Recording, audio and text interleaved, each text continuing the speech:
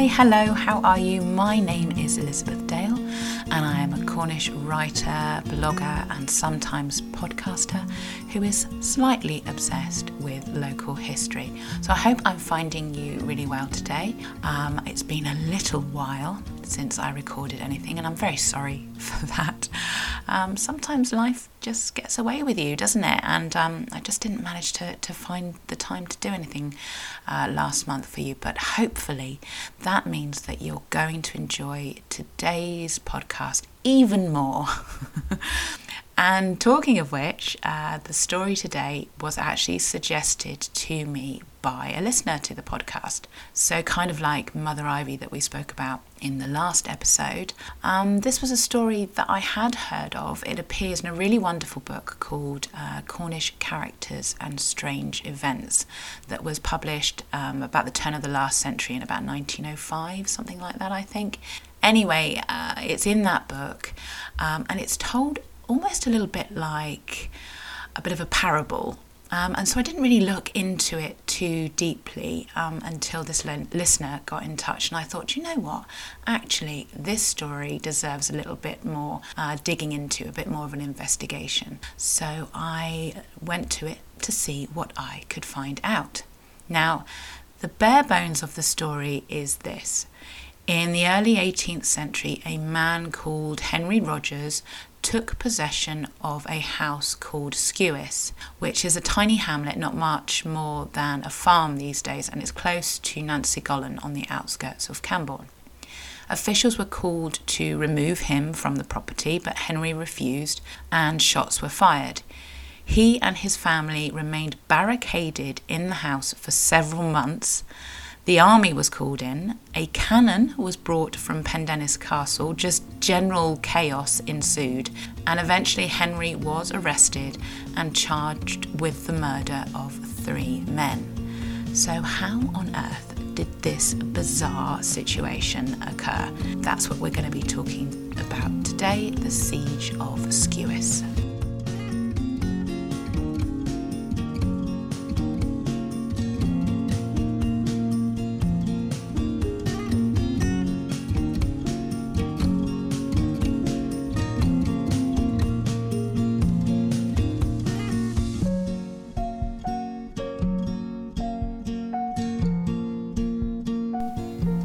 Skewis is in the parish of Crowan, and from the information that we have, the house and the surrounding land had been in the Rogers family for generations. The family were yeomen, which is basically a sort of upper-class farmer, a farmer who owned their own land, so they were reasonably well off.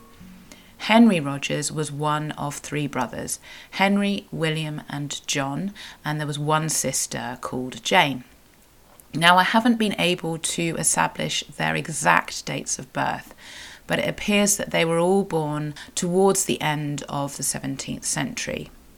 William was the eldest son, so he inherited the farm when their father died, while Henry moved to Helston and became a pewterer, which is basically a tinsmith, someone who makes objects out of tin, usually domestic items such as plates and goblets. But, this is skilled work. Henry married a woman called Catherine Williams, I believe in April 1697, and together the couple had 3 children, Grace, John and Henry. On the 8th of June 1723, William Rogers, that's the eldest brother, he married Anne Millet, the daughter of John Millet, who I think was from St. Erth. They had no children, possibly because the marriage came quite late in life for both of them. Then, just 6 years later, in March 1729, William Rogers dies. Now, his will is actually held at Crescent-Kerno, our amazing record office in Redruth, and is available to view on microfiche, which is what I did. And well, this will is like no other that I have ever seen. It actually contains 21 separate documents.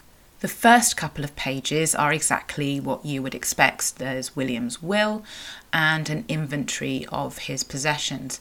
But the following pages, they really lay out how we ended up with the unlikely event of a siege at a house deep in the Cornish countryside. So on the surface, William's will is seemingly pretty unsurprising. He writes, quote, "I give and bequeath my soul unto the hands of the Almighty. I give and bequeath my body to the earth from whom it was taken."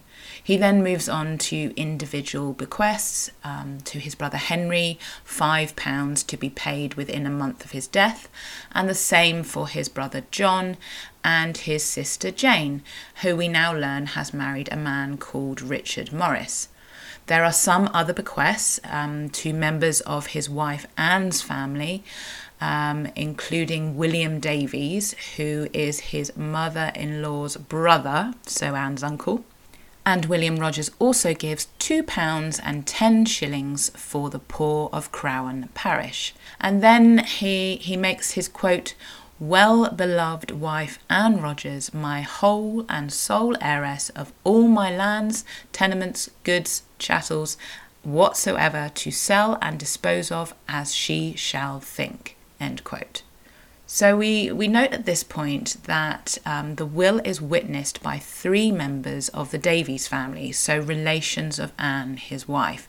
There are no witnesses from the Rogers family, which might actually be significant.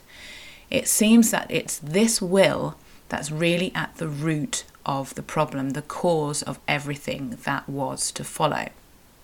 Henry was the next eldest brother, and he had expected to inherit the farm. Skewis, as I said, had been in the Rogers family for generations, and it seems that it had been the tradition that it would be passed down through the male line. But you see, William was dying with no children, and yet he was passing the family farm on to Anne, his wife, which meant that when she died, it would pass out of the Rogers family. So the further 19 pages in William Rogers's will are taken up with legal documents and eyewitness statements because Henry Rogers claimed that this will was not his brother's original will. He claimed that at best there was another one that had been overlooked, or at worst Anne or her family had forged the one that had actually been read out. Now, before we get into the drama, I thought it might be interesting to take a little look at William Rogers' inventory, and that's the list of the possessions that he owned when he died. For those of you that haven't really done any family history research, an inventory can be an incredibly useful document when you're just trying to get a picture of someone from the past. They can be really thorough, literally listing everything of value in a person's home and business, which just helps to create a picture of them and their lives, how they lived, what kind of things they had surrounding them, and how well off that they were, that kind of thing. So William Rogers' inventory was taken on the 1st of July 1729, and it reads, quote, "All the singular goods and chattels of William Rogers, late of the parish of Crowan, in the county of Cornwall, Gent, deceased, taken and appraised by John Davy of the parish of Camborne, Yeoman, William Davies of St Hilary, and Martin Harry of the parish of Iluggan, Gent, this day, 1st of July, 1729, end quote. Notice that there is William Davies again. So I won't read it all, but some of the items on the list include his wearing apparel, 12 ash chairs, bellows and 2 fire pans, 4 dozen plates, 17 pewter dishes, a clock, 1 iron candlestick, 7 large silver spoons, several feather beds, bolsters, rugs and pillows. And it goes through the contents sort of room by room, so we actually know a little bit about the house from the inventory as well. There was a hall, a parlour, 4 chambers, a dairy, kitchen, larder, barn and mowie. The animals are listed too. There were 11 geese, 11 turkeys, 5 poultry, 8 ducks, 1 horse, 4 cows, 7 calves, 1 bull, 3 steers, 2 heifers, and a quantity of barley, wheat and reeds, presumably for thatch. Then the tenements are listed, and the whole lot is valued at £1,155, 19 shillings and sixpence, which in today's money works out to be about £150,000. But back then, this was a huge amount of money, and beyond that, it was a living and it was a family inheritance. So for Henry Rogers, it was priceless. Now, accounts of the siege seem to try and paint Henry as a bit wild, as unreasonable, but it's clear from the documents in the care of Crescent-Kerno that he tried to do things the right way. He lodged a legal complaint on the 4th of August 1729, saying that he believed that there was another will amongst William's belongings, which he had seen and which was different from the one that had been read. And this claim was then investigated. Anne, that's William's wife, she was interviewed and asked whether she had ever seen another will. She answered that, quote, "That will was the last will, the original will of the deceased. No other will had come into her hand, possession or knowledge," end quote. She must have been asked why it had been her family, the Davies, who had witnessed the will, because she is quoted as saying that William Davies, that's her mother's brother, and the other 2 witnesses, which were her cousins, that they were, quote, "men of good reputation and credit, and that neither of them can have any benefit or advantage by the will in question," end quote. William Davies, Anne's uncle, also gave evidence. That's the man who witnessed the will and also made the inventory. And he claimed that William Rogers had come to St Hilary to see him and his family, and he had stayed overnight, and during that visit he had signed the will for him, and he believed that the document that had been submitted was the original. Then came Anne's father, John Millet, who gave evidence that he had helped Anne to sort through her husband's papers after his death, that they had found the document, the will that had been read, and that there had been no others, and that he had said also, quote, "he never planned to give his goods to his relations," end quote. So it seems that the law basically decided that this was the original will, that it was valid, and that Henry's claims were rejected. Everything went quiet actually for quite a while. It was 4 or 5 years in actual fact, but we can imagine that Henry was stewing about this injustice as he saw it, perhaps trying other legal methods to claim what he saw as his, but without success. And then just everything came to a head in 1734. On the 17th of June 1734, Henry Rogers waited for Anne, his sister-in-law, to leave the farm at Skewis. And then he walked in, turned out her servants, moved in his own family and his own servants, and basically took possession of the house. They barricaded themselves in, and Anne was locked out. She immediately went to the authorities, but Rogers refused to leave, so the county sheriff was instructed to remove him by force. The under-sheriff, a man called Stephen Tilley, tried first on the 18th of June. He arrived at Skewis to serve a writ telling Rogers to vacate the building, but Henry is said to have appeared at an upper window with a gun, sworn at him, and dared him to approach. Tilley had tried to reason with him, but it hadn't worked. And by this time, word had got around, and a crowd of 200 or 300 people was watching all of this unfold. And it seemed like the general opinion of the majority of the onlookers, they were actually on Henry's side. They too seemed to have believed that he had been diddled out of his inheritance. Now, poor Tilly, the undersheriff, he apparently tried again, telling Henry that he must surrender and stepping closer to the house, at which point Rogers actually fired at him, and the undersheriff was unharmed, but apparently stated that the shot had, quote, burned his wig and singed his face, end quote. Tilly retreated and sent for reinforcements, and according to legend, this included soldiers and a cannon from Pendennis Castle, as well as a bailiff called William Carpenter. They all arrived the next day, the 19th of June, at about 8 a.m, and it seems they tried again to reason with Henry Rogers, but he was having none of it and told them to leave.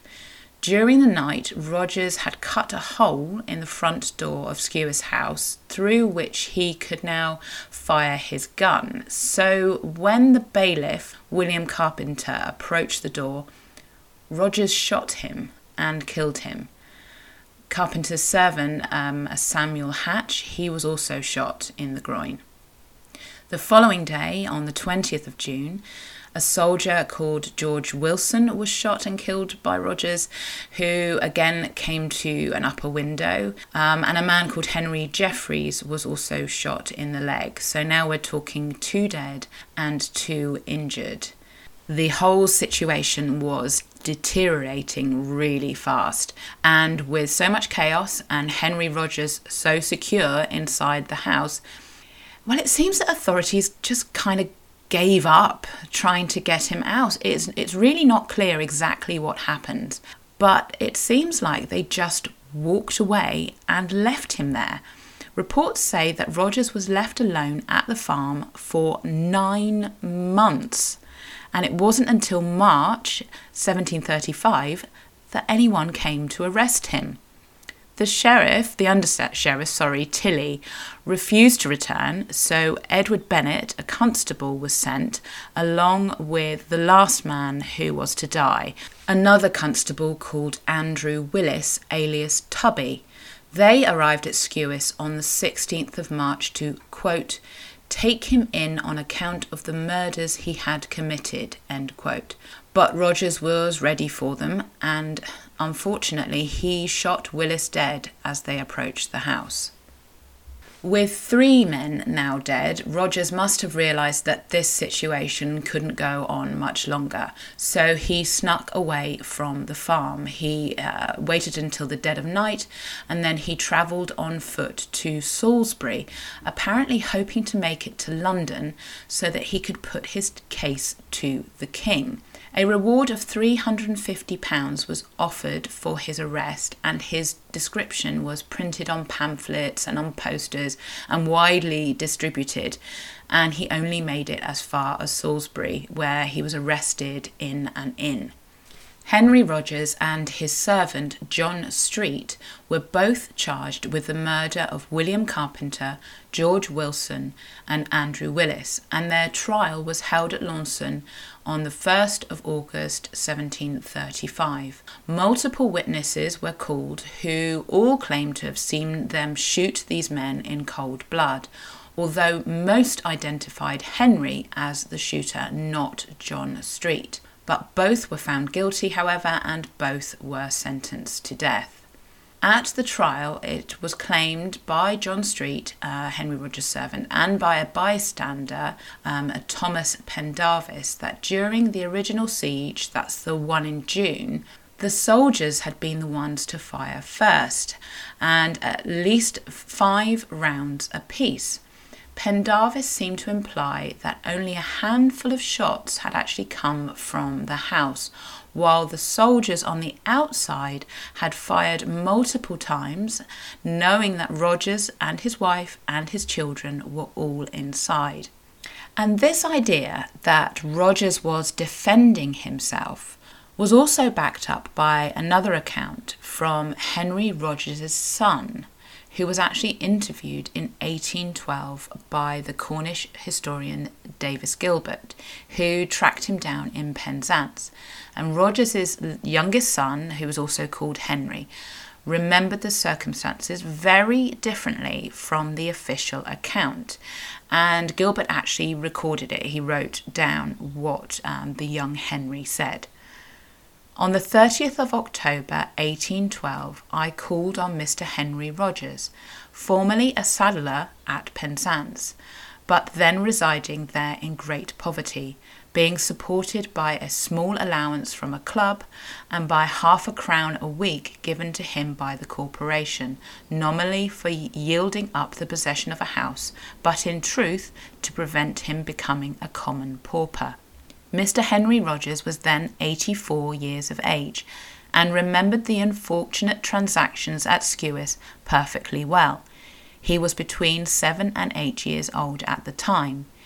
He recollected going out with his father into the courtyard after there had been some firing.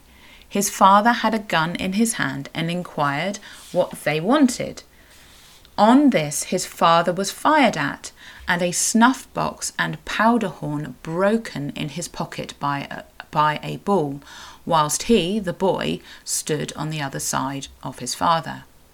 He recollected that whilst he himself was in bed, several balls came through the window of the room, afterwards striking against the wall and then rolling on the floor. One brother and a sister who were in the house went out to inquire what was wanted of their father, and they were not permitted to return.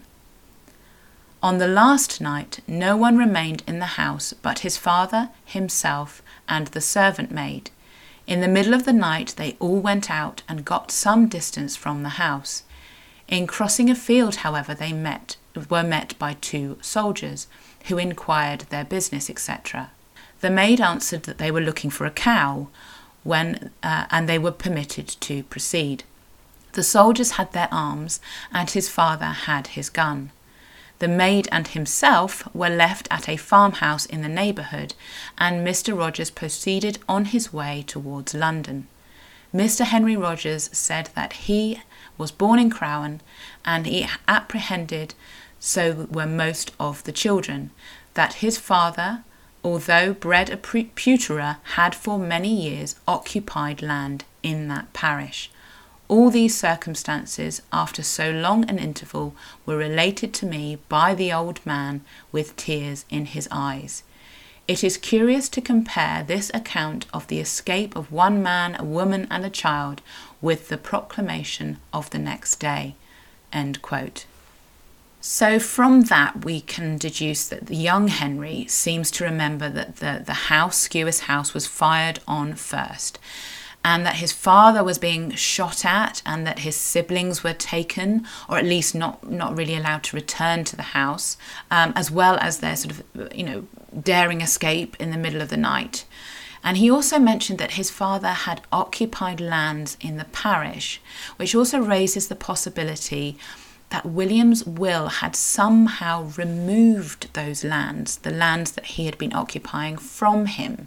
There is actually another first-hand account which was collected by Davies, and this one is from an unnamed man who claimed to have visited Rogers when he was in prison in Salisbury in May 1735.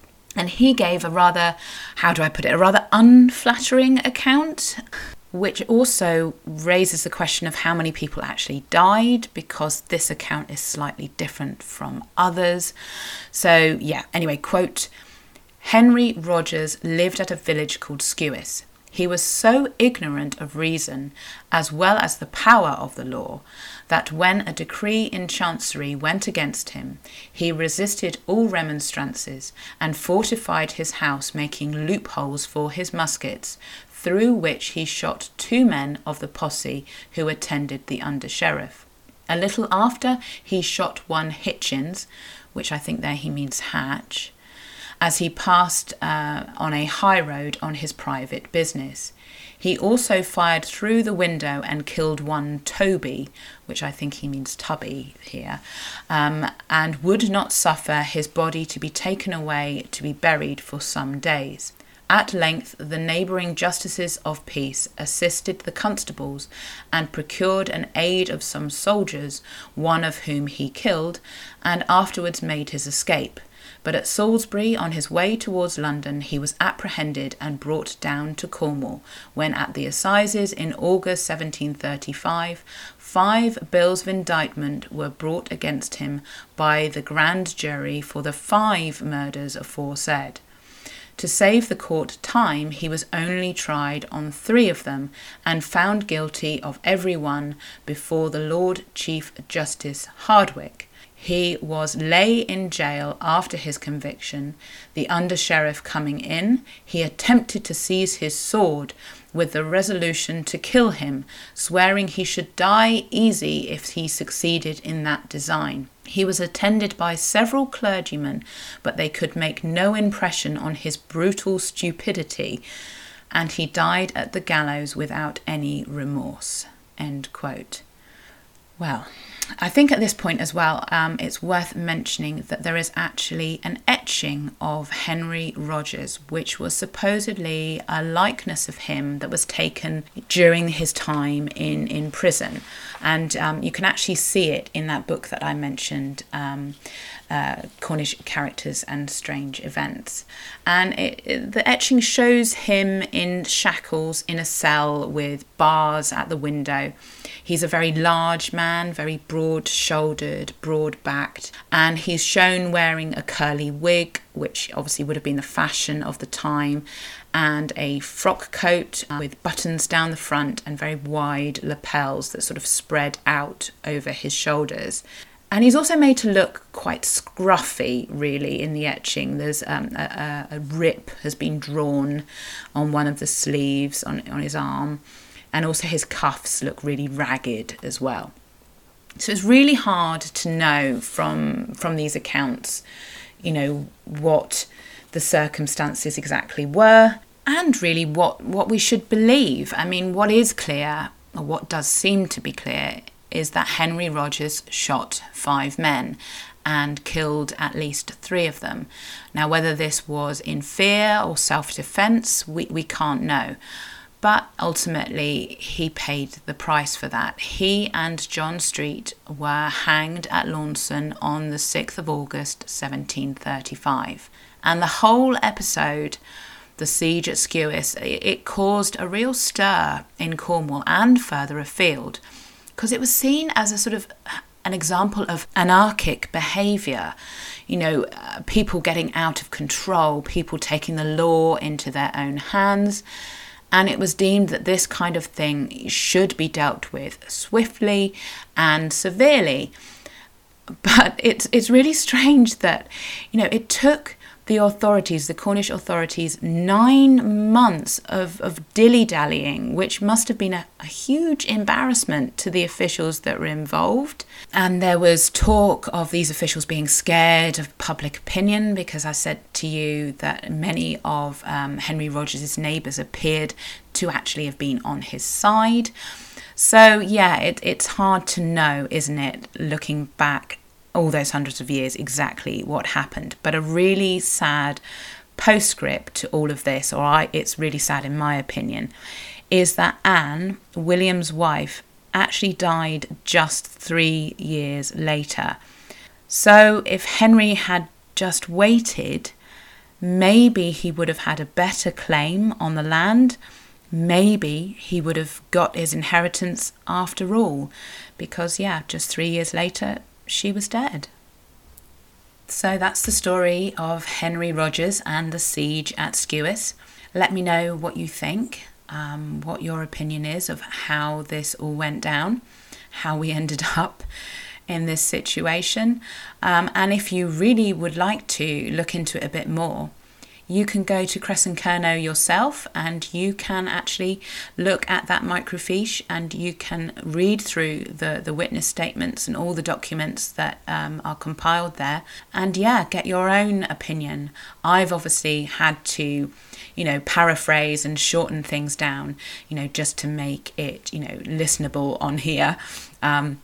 We'd be here a very long time if I read through all the 20 odd documents that are there.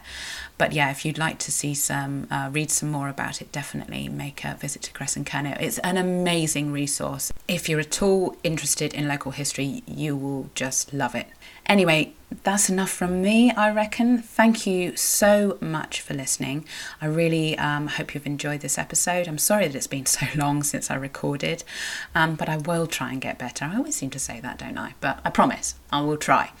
And a really, really special thank you to my regular listeners for their ideas and their support, and also to my patrons for helping me keep doing this. Your donations, your contributions, they really mean so much and really help to keep funding my research and help me produce this content. So honestly, thank you so much. And guys, that's it from me. I hope to speak to you very soon. Until then, have an awesome day. Take really good care of yourselves, and I'll speak to you soon. Bye.